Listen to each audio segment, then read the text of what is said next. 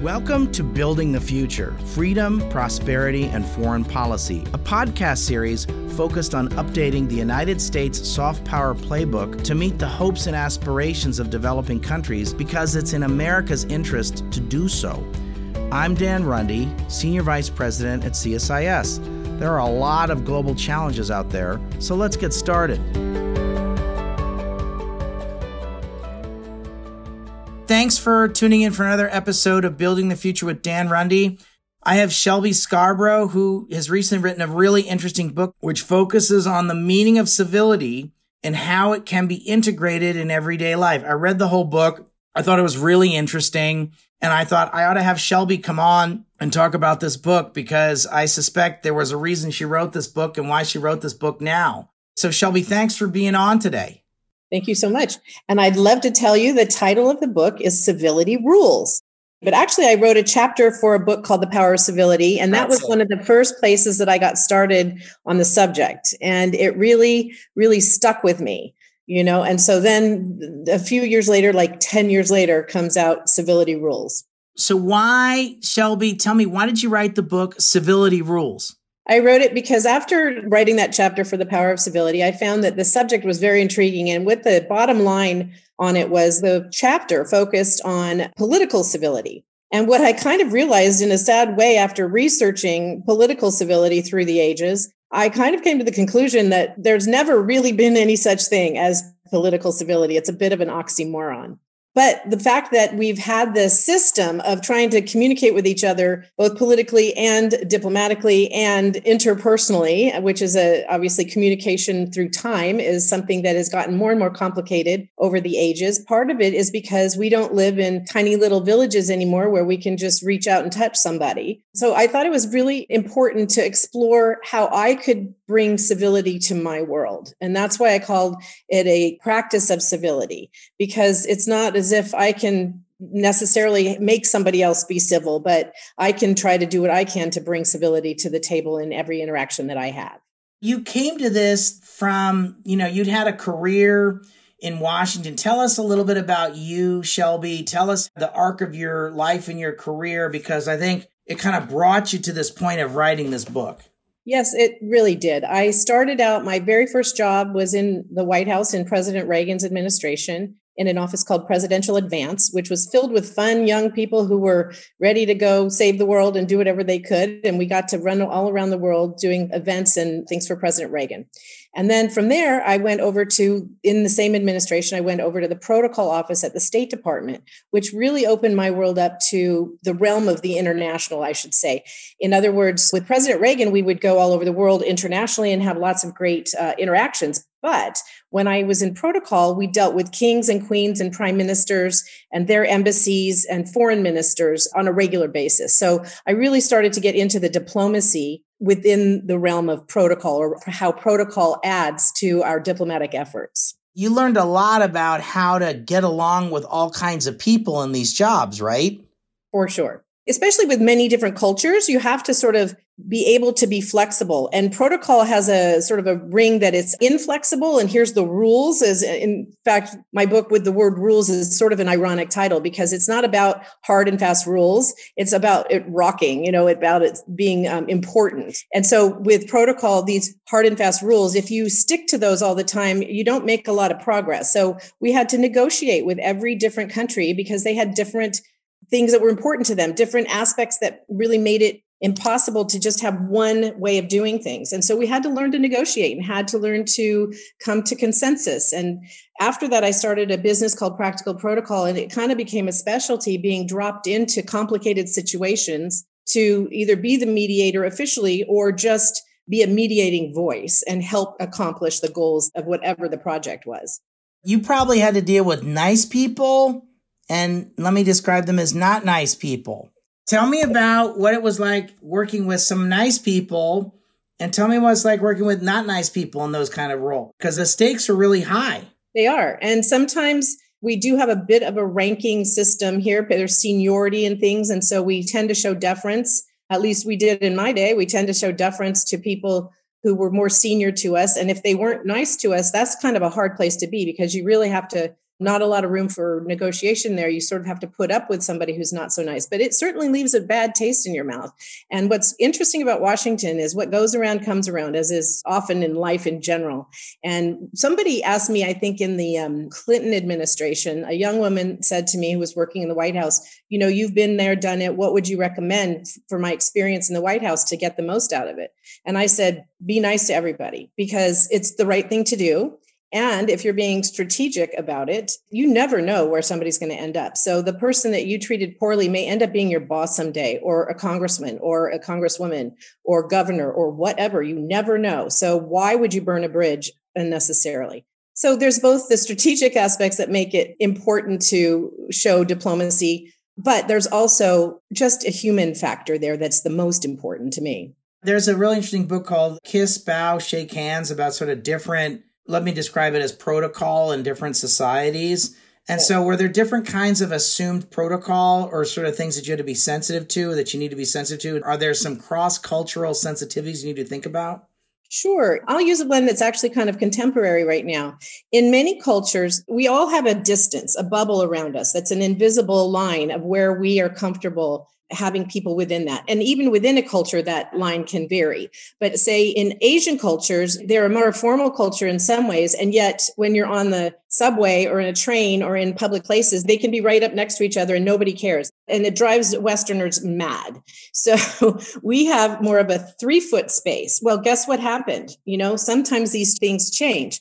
And here comes COVID. And now basically the universal body space is 6 feet. But I can tell you, if you go to more crowded countries, that space is still not quite 6 feet. So we have to pay attention to the cultural norms, even within our own cultures, and be sensitive to someone else and what their preferences are. Now, do we always have to do what somebody else wants? No. But you need to be aware of it. Correct. I don't watch a lot of television, but Mrs. Rundy convinced me to watch this miniseries called Tehran about an Israeli spy who spoke Persian, who was embedded in Tehran, super risky thing. And in the West, thumbs up means thumbs up. But in Iran, thumbs up means something else. And so there's a moment where they're stopped by some border guards in this Jeep. And she's like trying to wave and get along. And she does a thumbs up and the guard flips out. And it's like, I guess it's the equivalent of like the middle finger, I guess. And so he flips and they almost all get kind of arrested and it's like really bad and they have to bribe the guard and it's a total collective mess and kind of spins a whole bunch of stuff out of control by just her doing a thumbs up, So these are things that are so core to us. Sometimes we do them automatically. And I can imagine the challenge for somebody like in the CIA to really master that and to be embedded someplace. It would be very intriguing to me to see what kind of training they go through for that. There's a story that goes in World War II that American soldiers who were embedded as Germans in Germany were sitting at a table and they were found out because they put their hands in their laps. And in Europe, you put your hands, when you're sitting at a dinner table, you put your hands on the edge of the table. You don't hide your hands. So we hide our hands. We were taught to put our hands in our lap when we're not eating. And that gave away their identity. There's some real importance to this kind of stuff, to the protocols, but that all wraps into the bigger picture of civility, which is trying to understand how best to communicate and get along with your fellow man. What's the difference between being civil and being nice? So civility has a deeper connotation to me, and that's what I talk about in Civility Rules. I use George Washington's Rules of Civility as a basis for this document, for this book. And he goes into 110 rules that were translated from French etiquette books. They're funny. Thou shalt not stand so close so as to bedew a man with one's spittle. Well, again, in COVID times, doesn't that become even more important? Even though the words are a little off from the way we speak these days, but the sentiment's the same. But I took all of those rules and tore them apart and put them back together and realized that funny or not funny, out of date or in date, they all come down to some basic things. So my premise here is that civility is much more than just being nice. It's about honor. It's about living an honorable life. It's about that people can respect you, living a life that you can earn respect, living a life that is courteous to other people, to your fellow man, your environment, to yourself.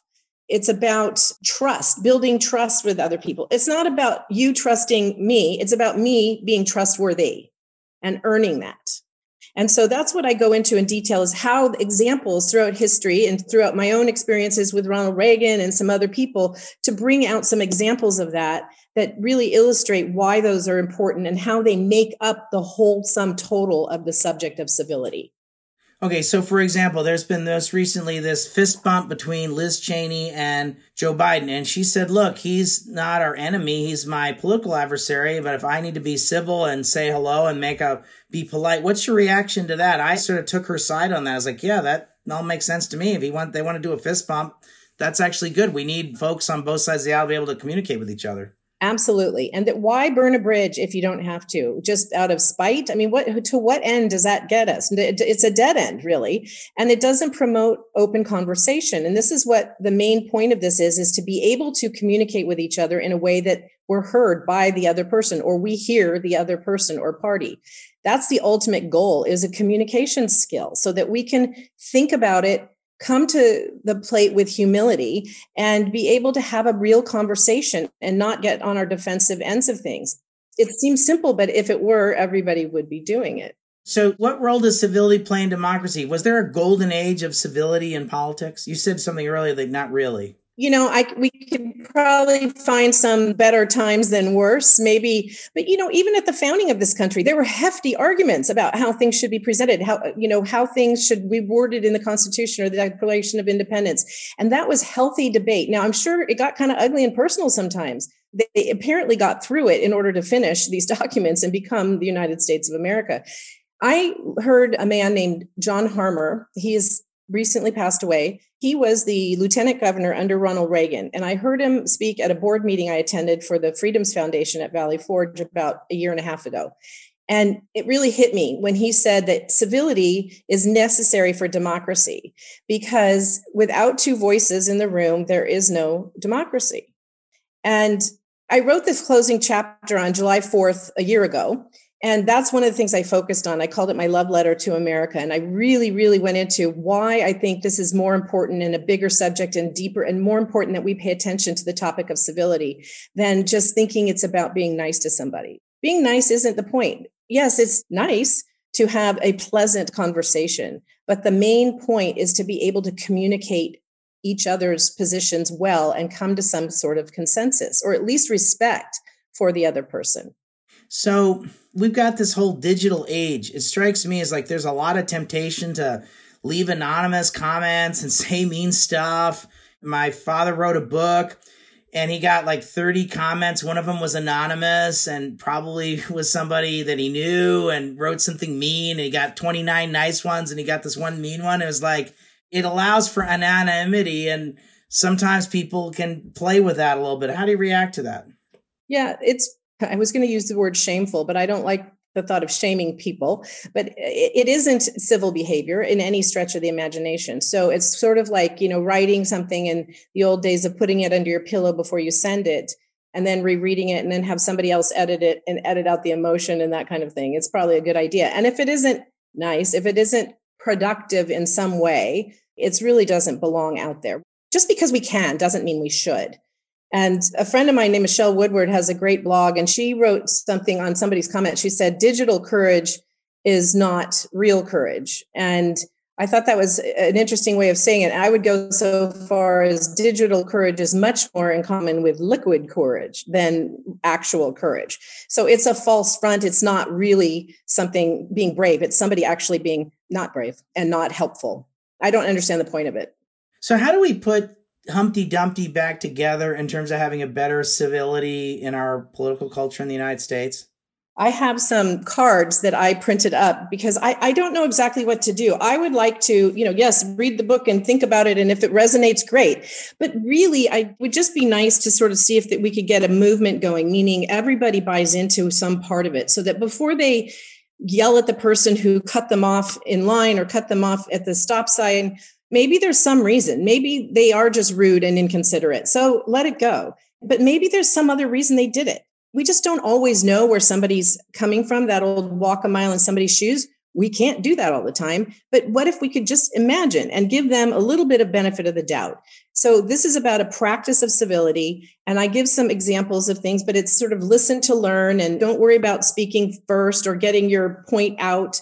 If we're doing it to really learn something, then in the end, it kind of doesn't always matter what our opinion is, although it's a lot easier to share our views if we've been willing to listen to someone else's.